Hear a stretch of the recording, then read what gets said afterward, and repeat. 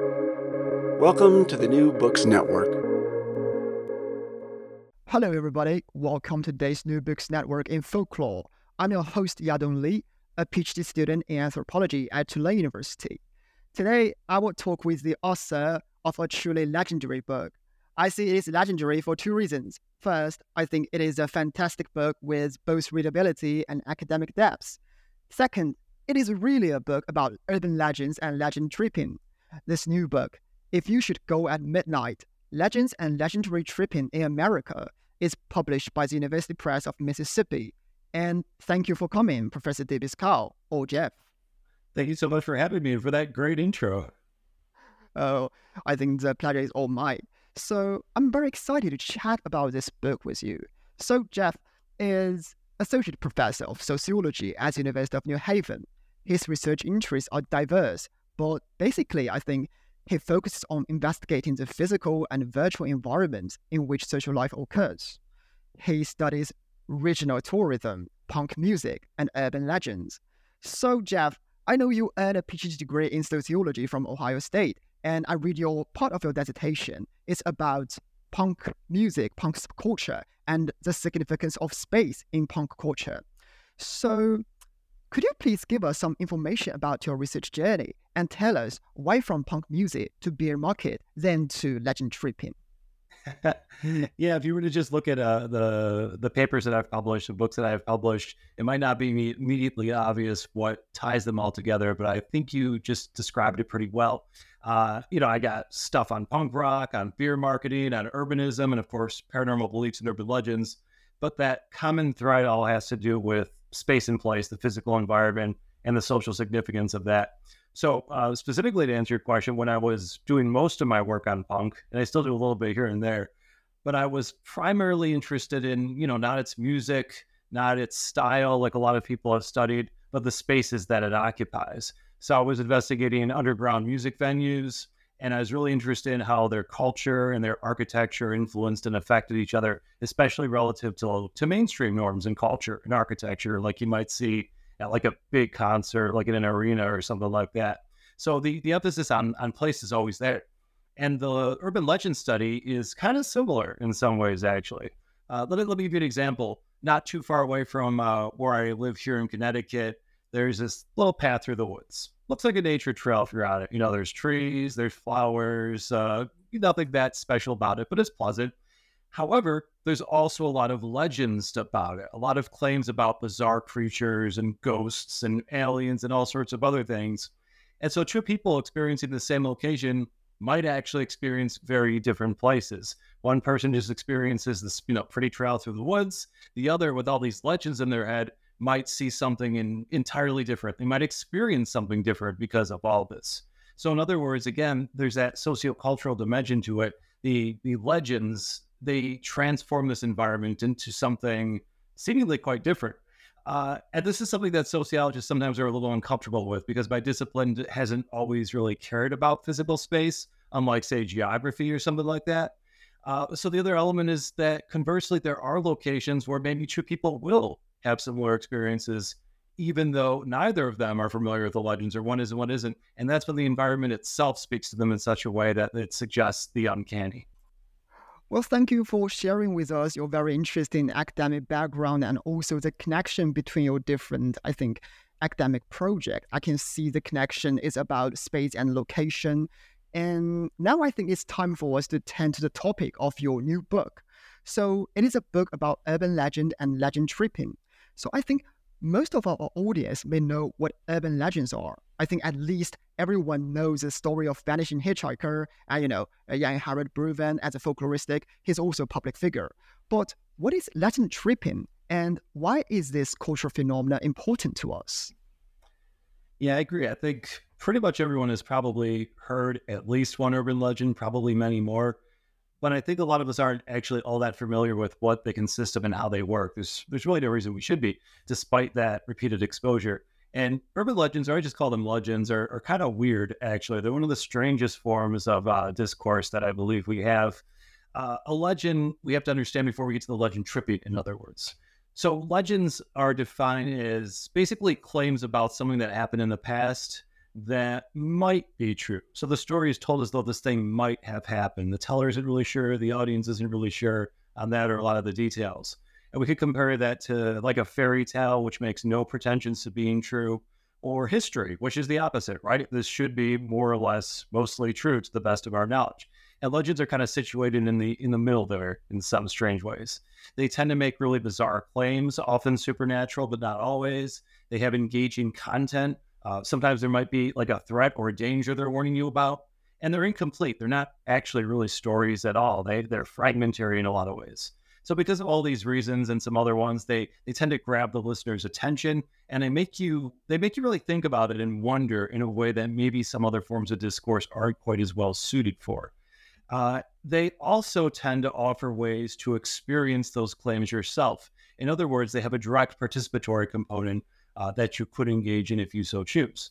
That's where the legend tripping comes in. They're clearly very closely related to each other. Maybe we'll get into this a little bit more later, but you could also think of the legend tripping component as sort of the behavioral part of the legend process, or maybe action that a listener might take in response to a legend that they heard. Because of all these strange characteristics, they want to learn more about it. They want to fill in some of those blanks. They want to see if the outlandish claim is true, or maybe they want to prove that it's not. There's actually a lot of ways that we can engage with them. But in any case, we could think about, for example, maybe you've heard a claim that something happened in that house down the street and now it's haunted for some reason. And if you do X, Y, Z during a full moon at midnight, you could get the ghost to appear. And so people might be tempted to put that to the test, even if, even skeptics might be tempted to put that to the test, if for no other reason than to, disprove it or to, see if there's any element of truth to it at all. And there's a lot of reasons why this is important, both the legends and the legend tripping.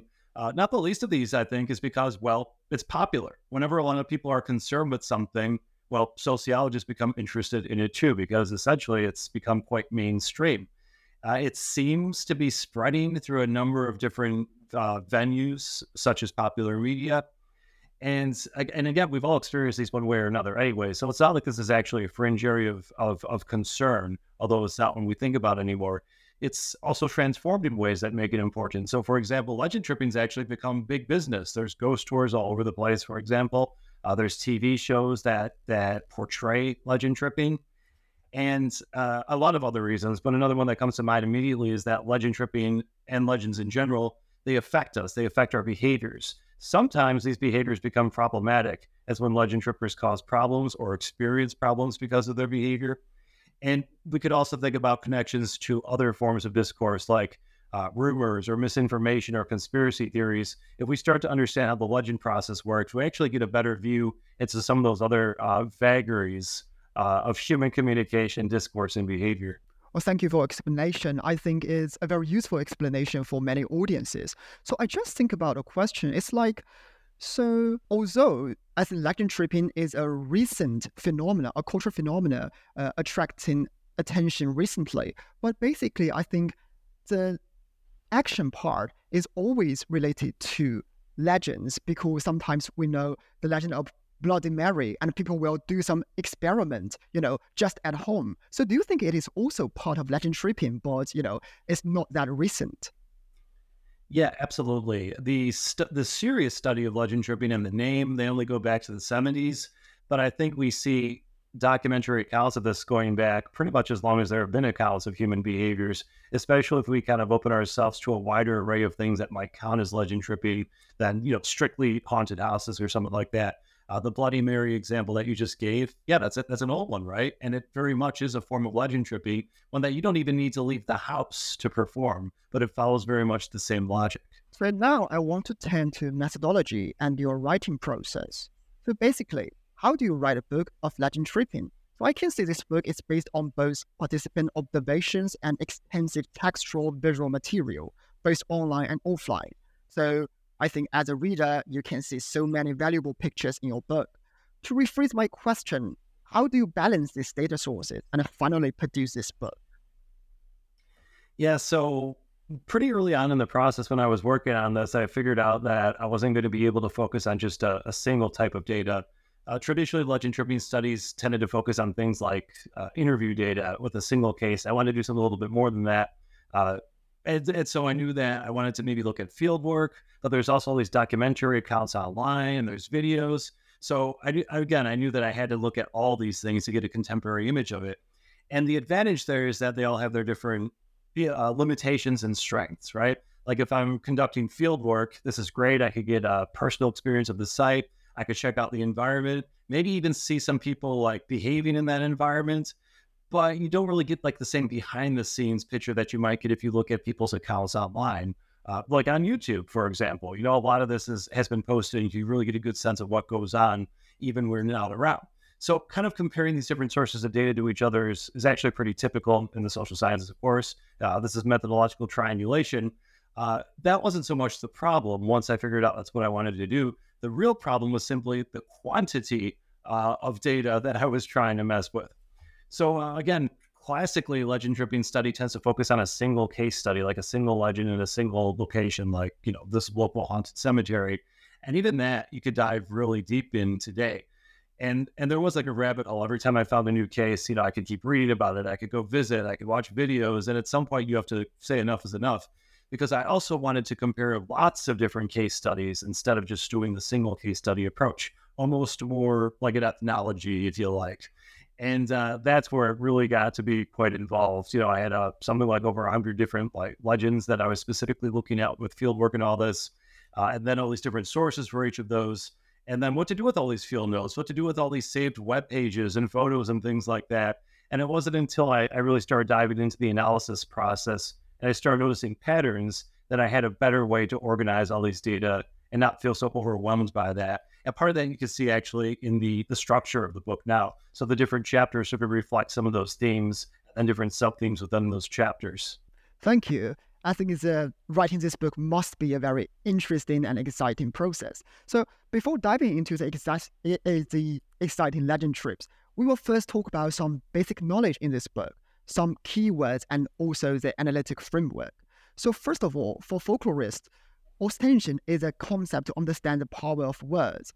And from my understanding, ostension tells us how words or narratives or stories has the power to shape our minds and actions. So could you please elaborate more on this concept to our audiences who might not be very familiar with this concept? And how do you use it to interpret the phenomena of legend tripping? Yeah, definitely. So ostension is another one of these things that we're all actually familiar with to some extent, but we don't really think about it that much because we don't have to typically, right? It's like you said, it's a form of communication, just like how words are kind of a form of communication. And just to backtrack a bit to compare these two, words are, of course, symbols, right? They're used arbitrarily to represent something else. Like if I want to talk about an elephant, I could use the word elephant, and it's very handy and convenient to use those words as a symbolic representation.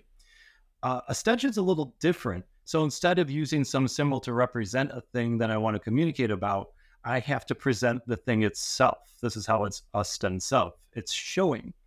So for example, every semester I do advising for my students. And let's say a student comes to my office to talk about course selection for the spring or graduate school or something. And I notice they're not writing anything down, and that, that gets me worried because they're going to forget. I could say to them, would you like a pen? Or instead, I could simply reach into my desk drawer, pull one out, and then offer it to them without any words at all, conveying a pretty similar meaning. That's got some advantages to it. It's also got some disadvantages. Like if I wanted to talk about the elephant, I would have to materialize an elephant. But in any case, this is actually a really old form of communication. It's got a lot of uses to it. The concept as it is seriously studied probably just goes back to semiotics and that discipline, but it was adapted by folklorists a few decades ago at this point, to study specifically legends, although you could study some other narrative forms with it as well. And the idea here is that we could tell legends, we can narrate them, and that's what many folklorists kind of focused on for a long time. But we could also show legends, we could perform them or participate in them in some way. And this is also a form of communicating about them, show rather than tell. Sometimes this communication, this showing is in earnest, where I'm really trying to recreate some part of it. Sometimes it's just sort of like a jest, like when you act out part of a movie that you saw the next day. But it's pretty important either way. So when we think about legend tripping, then it's really a form of ostension, where the legend is recounting, again, some form of past event that supposedly occurred. and that allegedly elicited supernatural response to something the protagonist does. And we could try to act it out. We could go into that setting, whatever it might be, whether it's the cemetery down the street, whether it's a dark bathroom to try to summon Bloody Mary or whatever else. And then we copy the behaviors that were narrated or that were discussed in that legend to see if we could produce a similar result. We see ghost hunters do this all the time, for example, like on TV, right? Where first they narrate the claims of a case, and then they go try to reproduce things that supposedly got that supernatural response in the past. Therefore, it's important to study for all these cases as part of the legend itself. But it also became part of my method, where I go to a lot of these locations, and I'd also try to act out some of these practices, both to sort of get into the mindset, to try to understand what people are doing there, but also to try to get a sense of what they're experiencing. And sometimes you could actually solve the case. Like if you go to a location where they say, if you use an electromagnetic field reader, you're going to detect spirits. And you could bust one of these things out. It's a real device. And you could often find wiring or something like that is actually responsible for that same result. So it's actually an important methodological as well as conceptual tool when you're investigating urban legends. Well, it is very interesting to know that ostentation is both an analytical concept and also part of your methodology. It's very interesting. And so in this book, you analyze as well as the structure of this book, I think, follow the theory of rite of passage. So this theory, I think, has already been very influential and, important in today's social science, especially in anthropology, in folkloristics, and also I see some cases in film studies. But maybe we have some audiences who do not know much about Van Gennep and his theory. So could you please tell us more about a rite of passage and why do you choose it as your analytical framework? Yeah, that's a good idea. So a rite of passage, to kind of summarize, is a social ritual. It's used to mark some sort of important transitions in an individual's life relative to their community. So the passage from childhood to adulthood is the one that most frequently comes to mind, but it could be some other change in social status, like the change from being single to being married, or something else along those lines. As you mentioned, the first really important study in this regard was Arnold van Gennep's The Rites of Passage was the name of the book. Later it was developed by a number of other researchers, like the anthropologists Victor and Edith Turner. They applied it to pilgrimage, which follows a similar structure. But yeah, this serves as sort of the underlying logic of the book as well. These are important because, again, they inform individual identity, but they're also an important thing because they clarify social organization, what everybody's role is in a community. And Van Gennep, as well as his later articulation, suggested that there are like these three stages of a rite of passage. First, you have to be separated from your usual social circumstances. Then you experience these liminal rites that are supposed to strip you of your previous identity. And for a time, you basically have no identity as far as that society is concerned. And then you have to ultimately be reincorporated into the community with a new status, with new obligations, and with people relating to you in a different way. Now, folklorists took this idea and applied it to rites of passage. They applied it to legend tripping, because the legend trip is, again, sort of this, is an interesting activity, and it's useful to have some sort of theoretical or conceptual idea to interpret it. And so they said, maybe this is kind of like one of those rites of passage, where you separate from your normal everyday life, you go to some strange liminal location, and then you experience something profound there, and then you come back somehow changed from it. And I think there's some utility to that. But as I discussed in the book, I'm not totally convinced that's actually the case, really, at least not entirely. There's a few problems with this, not the least of which is the fact that it's not exactly clear what social transition is being made when you go to the haunted cemetery or you go Bigfoot hunting or whatever else. So that's a little problematic. And there's some other differences there as well. There's really no social consensus about what legend tripping is, whereas there should be for a rite of passage. There's some important distinctions of this sort. So instead, I think people probably engage in legend tripping for different reasons, which makes sense. Just like any other activity in society, we might do it for different reasons, depending on our own, motivations, our interests. It looks like some folks, they go legend tripping, well, just for fun. It's something to do. Some people do it maybe specifically for the excitement or the sense of fear, like you might go to like a Halloween-style thematic haunted house or take a roller coaster. You might go on one to prove that you're brave. If there's dangers in this haunted location, I could prove how brave I am to my friends because I'm willing to face those dangers. But there's also a more serious side to it, I think. Not to downplay the earnestness of some of those, but this could actually be, for many people, a serious investigation into some of life's mysteries, such as the big one: is there life after death? Trespass here and find out. Or we could maybe get a sense that we're doing something important and meaningful by investigating these areas, because the legend themselves gives them such significance. But in any case, the meaning, whatever it might be for that individual, is going to be sort of ambiguous. It's going to be negotiated as part of the process. It's not like there's a tribal elder or a church official nearby to tell you exactly how to go about doing this activity or what it means afterwards. Okay, thank you for your answer. So let's start to talk about the content of the book. So for me, I think the most creative and the most important part of your analytic framework in this book is your emphasis on the preparatory stage of legend tripping. So you show us that the preparation before the trip actually plays a vital role in separating the trippers from their everyday routines, and also to help them to get into the correct mood. So what makes you decide to give particular attention to this preparation stage? And could you please tell us why is it important? Yeah, so the preparation stage was something that just kind of emerged in the course of when I was going through the data, trying to make sense of it. It wasn't something that I was expecting to find beforehand, kind of emerged inductively.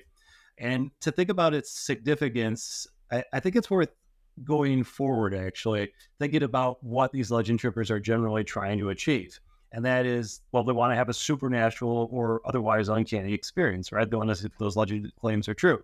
When you look at the accounts of legend trips, most of the time they seem like they succeed, right? They report experiencing something that they interpret as potentially supernatural, and therefore is confirmation of the claims of the legend. However, a lot of these claims are actually not terribly dramatic. You watch horror films, all this crazy stuff is happening, the walls are bleeding, people's heads are spinning around. Real life paranormal experiences are very rarely like that. It's much more frequently a strange sound, a strange feeling, maybe seeing something out of the corner of your eye. But it's typically enough for people to say that, I went here looking for this, and this is confirmation. Now, you experience things like this all the time, however, right? We always see things maybe out of the corner of our eyes. Maybe there's birds flying outside of my window. There's always noises that are unaccounted for. And most of the time we do a good job of filtering those things out. They don't really matter. They're not that interesting. So we have to do something different during the course of a legend trip to turn those into something more than just everyday background noise, to get our attention and to interpret it that way. And this is what I was arguing that the preparatory step does, whether or not participants are fully aware of that. To summarize it, this is a stage during the course of a legend trip. You've heard some legends, you've decided that you want to go investigate them, but you're not actually there at that location yet. It's all the stuff that has to happen in between those two moments of deciding to investigate and actually being there on the scene. So this could be reviewing the components of a legend to figure out what exactly its claims are and how you're going to test them. Maybe packing some materials you might need, either just practical stuff like putting gas in the car, packing a snack, or things that might be necessary to call up the spirits, like a Ouija board or one of those EMF devices I mentioned, or something along those lines.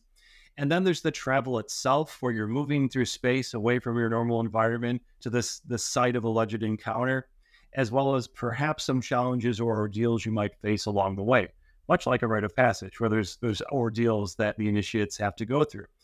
For legend trips, they tend to be different, like the difficulty in finding the right spot, which tree is the haunted tree, that sort of thing. And so all these activities together, they kind of help get us out of our mindset. They help prime us for the adventure to come, and they get us ready to entertain at least the possibility that something spooky might happen, even if in our everyday life we're not, totally interested or think about that stuff. One example I talk about in the book is how people like to, like ghost hunters, for example, they like to pack extra batteries because ghost lore says that ghosts like to drain the juice from batteries.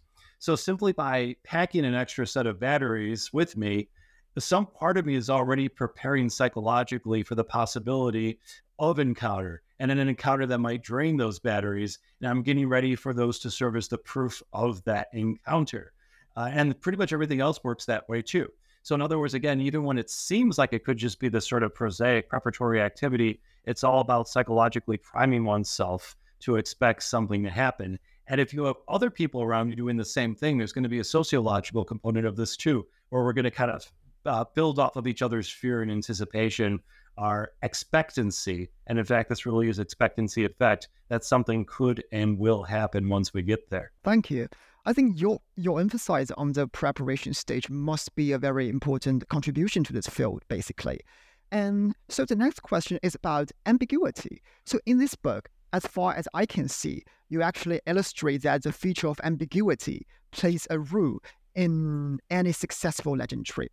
So first, a legend must have an open and incomplete end. And second, the encounter in the legend tree must be ambiguous and mysterious, so people do not actually know for sure what is the meaning of their encounter with the paranormal. And third, I think the meaning of the paranormal encounter, is also open for the participant to read and reread after their actual trip.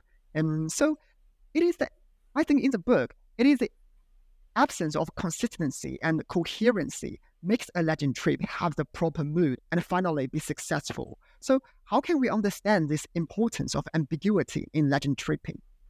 Yeah, ambiguity was a theme that, like you said, popped up pretty much at every stage of the research. It seemed to play an important role in multiple ways for each of those stages.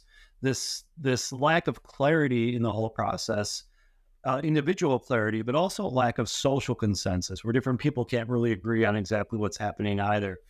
The legend itself, like you said, is typically ambiguous, full of holes, unclear meaning. The experience of the supernatural or the otherwise uncanny is strange. Like, what exactly was it? What happened? What did it mean? Every stage of the process, even afterwards when we argue about it, what happened? Did it really happen? What do we make of this? How does it affect us? There's really no clarity or consensus whatsoever. So in other words, ambiguity, it serves an important role in stimulating that initial interest in the legend. It kind of grabs our attention. It enables us to have the supernatural encounter, even if it's really no more seemingly than a gust of wind or a sound. But it could be stranger than that too. And it motivates that intense discussion that is a part of legend tripping, especially after the encounter, where everybody says, what was that? What did you see? What happened? And they're trying to make sense of it, but they're probably not going to be terribly successful in doing so. So by being ambiguous, because it's ambiguous, nothing is ever really settled with legend tripping. It's always open to interpretation, and it's also always open to change. So we see this quite a bit, like if we follow a particular legend cycle over time, parts of it change, people experience new things, other people contest what happened or its claims in the first place. And this could be an important kind of motivator for keeping them fresh and up to date as well. So to put it another way, like, why does this all happen? Well, the ambiguity, because of its nature, is cognitively unsettling, right? People don't like ambiguous situations like that. We want to be able to put things with names or categories or to somehow explain them in our minds. And as long as we can't do so, we're going to be uncomfortable with it. We're going to grapple it. We're going to want to resolve it. But this ambiguity, it also serves as sort of a resource. It's not just a problem, meaning it's flexible. Because these different moments in the legend cycle are not fixed, they're open to interpretation and contestation, we could kind of shape them and change them to suit our needs or our desires or our motivations from moment to moment. And that's kind of cool, right? This is like I was saying, different people might engage in legend tripping for different reasons.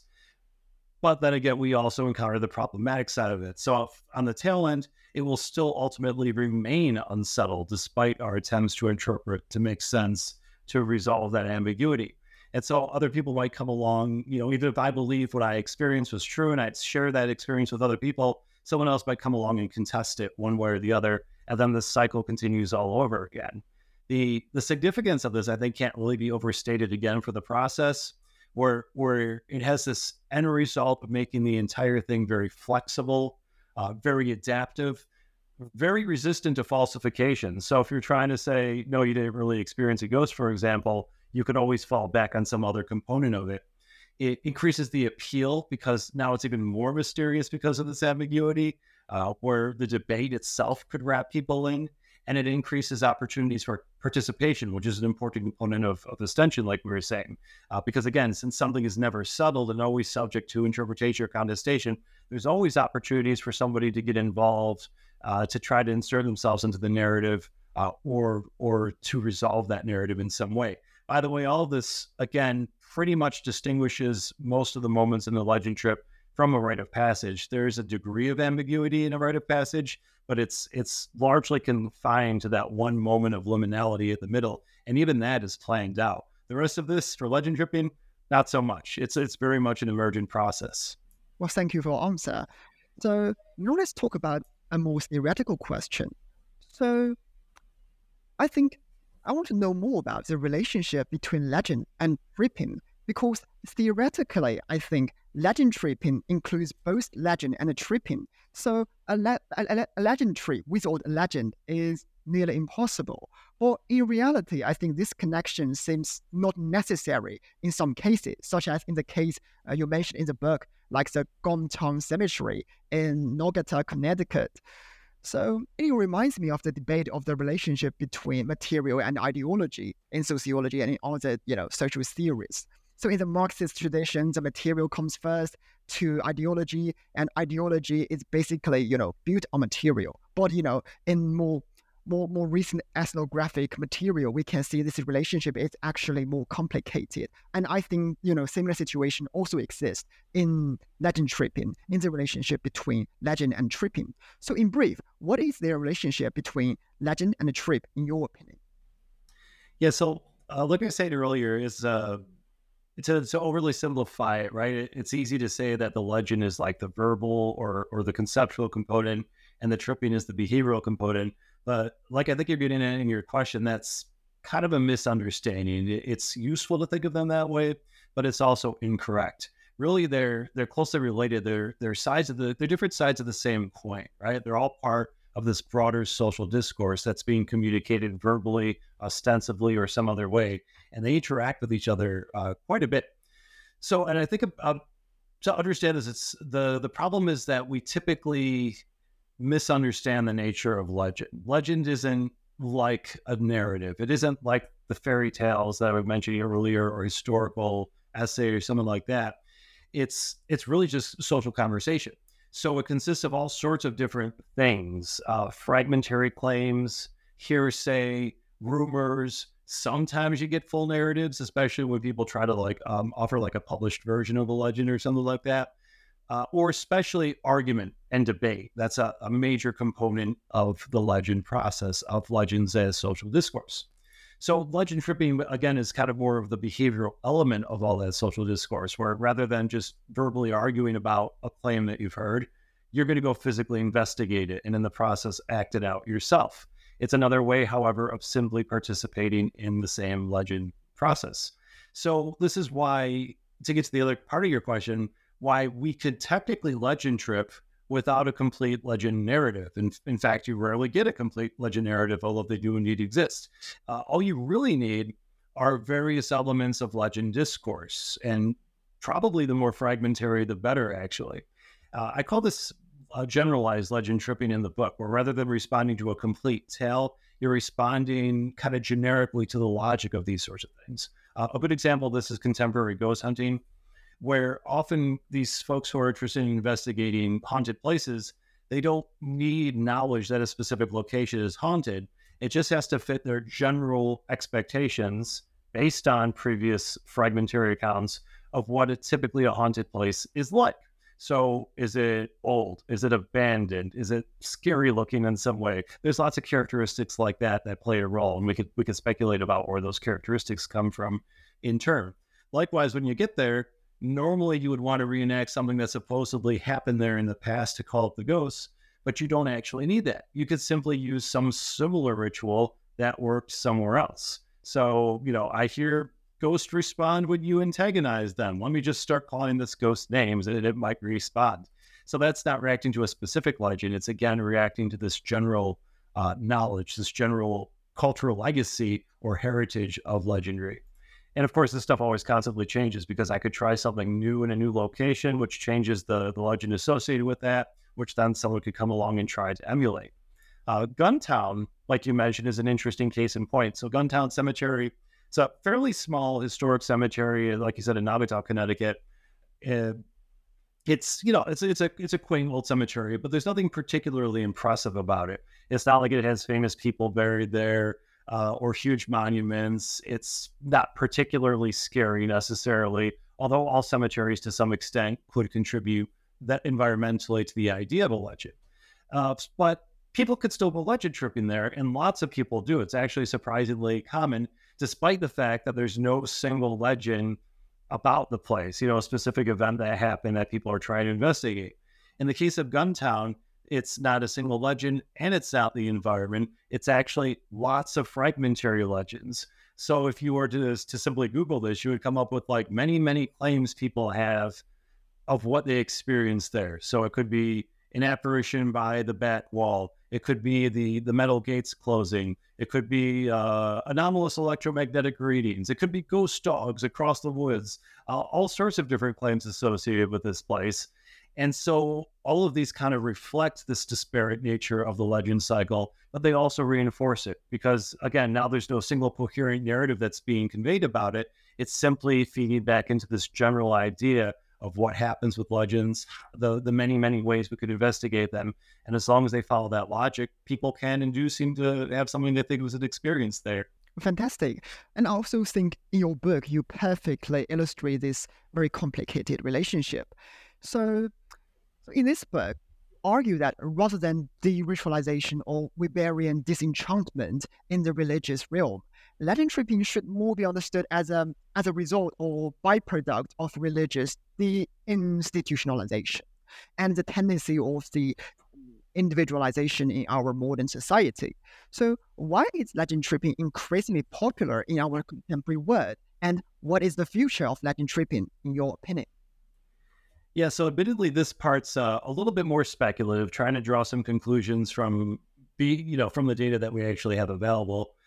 And there's also a lot of ongoing research here in other fields, like a lot of survey research showing trends, demographic trends, for example, what people believe over time. But one thing that seems pretty clear is that despite many predictions, not so much these days, but in the 1800s and through the 1950s and things like that, for many social scientists, that predicted that superstitions would eventually go away, that belief in the supernatural would go away, that religion would go away, replaced by rationality, replaced by science and these sorts of things. And certainly there have been transitions and changes and things like that. But certainly also we have not seen those things go away at all. Superstition, for example, is alive and well. People are still knocking on wood every day, when they're trying to prevent something from befalling them. So it hasn't gone away, but like I said, it's definitely transformed. And this shouldn't be surprising either, right? The only constant is change.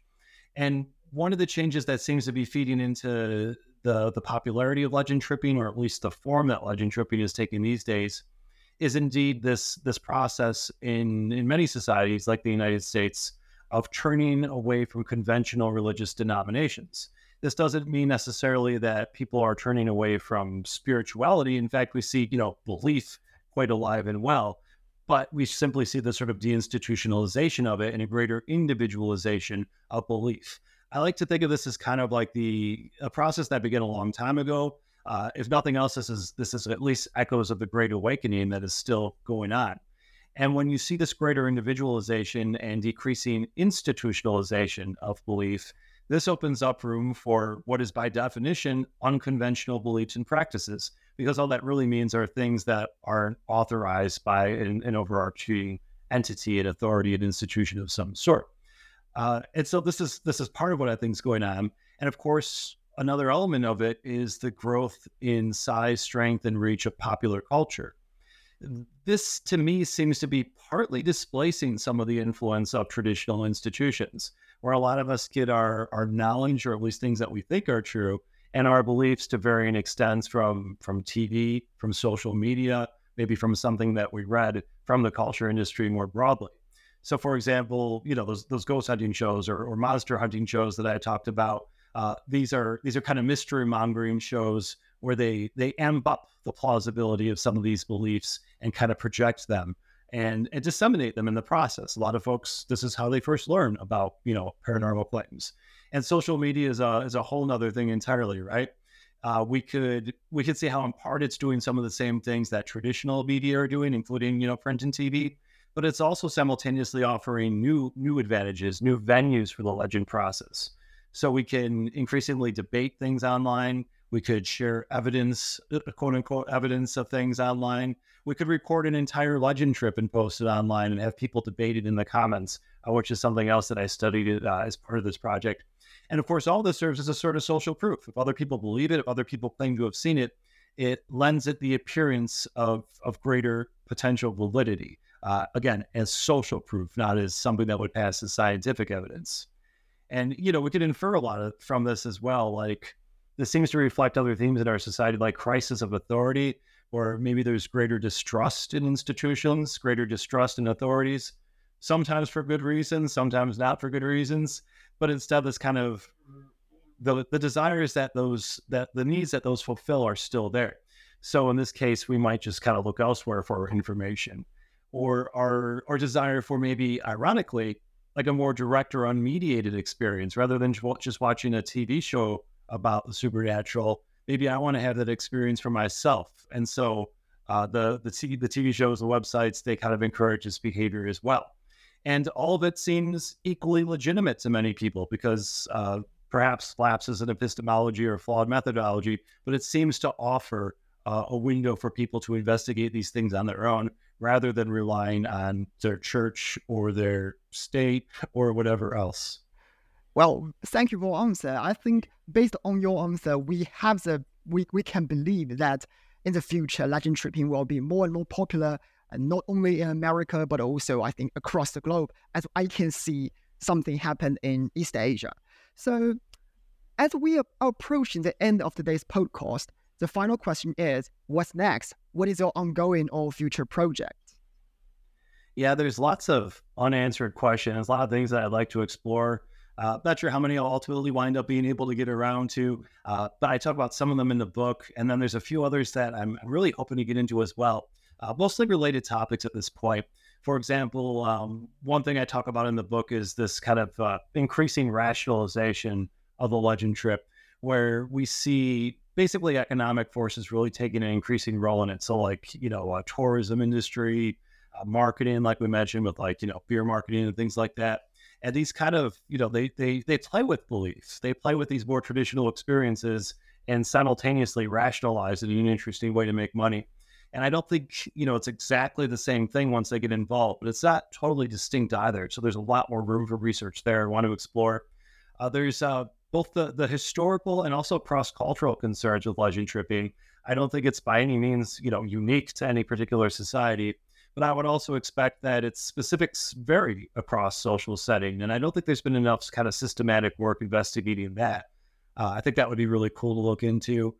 There's also dealing with institutionalization, we're just talking about how deinstitutionalization might be feeding into legend tripping, but simultaneously there seems to be this kind of backlash amongst legend trippers where they often try to institutionalize. You see this with ghost clubs and societies, for example, or monster hunting groups, where they adopt the trappings of formal organization and bureaucracy, seemingly in an attempt to achieve that authority status or that expertise or something along those lines that is otherwise lacking in the endeavor. But again, exactly what's going on and why it remains an open question that I think would be really cool to engage in.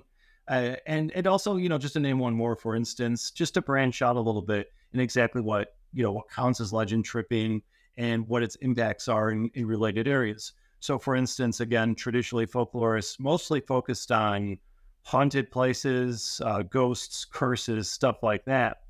But as I touch on in the book, I think we could extend this to other very important and interesting things these days, like monster hunting, cryptids, UFOs, conspiracy theories, all these sorts of things. They very often follow a similar sort of course. And again, I wouldn't expect it to be exactly the same as a ghost or a curse, but I think systematic analysis and investigation is A, fun, and B, important to check these things out and see really why they've also become so important and popular these days. Well, thank you a lot for sharing with us your ongoing project and future plans. I think it sounds amazing, and we definitely look forward to having you back in the future. So just out of curiosity, I want to know, are you still participating in legend trips nowadays? Yeah, so I'm primarily still though as sort of like this mixed researcher and interested individual thing. But yeah, I'm wherever I go, I try to immerse myself in as much local folklore as I can and visit as many local locations as I can. And because my interests are, not just like ghosts, but monsters, UFOs, curses, anything, it's so far flung, it's kind of hard to keep up with everything. It's really cool. I'm also interested in UFOs and conspiracy theories. So in the future, maybe we can meet in person and maybe we can join, a legend trip again, in the future. I'm really Definitely. looking forward to it. Thank you. So Thank you. yeah, thank you so much again for coming today. My pleasure. Thanks so much for the time. I love talking about this stuff. Well, I think the pleasure is all mine. So today we discussed the new book by Jeffrey Debies-Carl, If You Should Go at Midnight, Legends and Legend Tripping in America, published by the University Press of Mississippi. This is an interesting and thought-provoking book, and I recommend it to any audience interested in contemporary folklore, urban legends, and cultural sociology. Thank you listening for listening. Thank you listening to New Books Network in Folklore, and we will see you next time.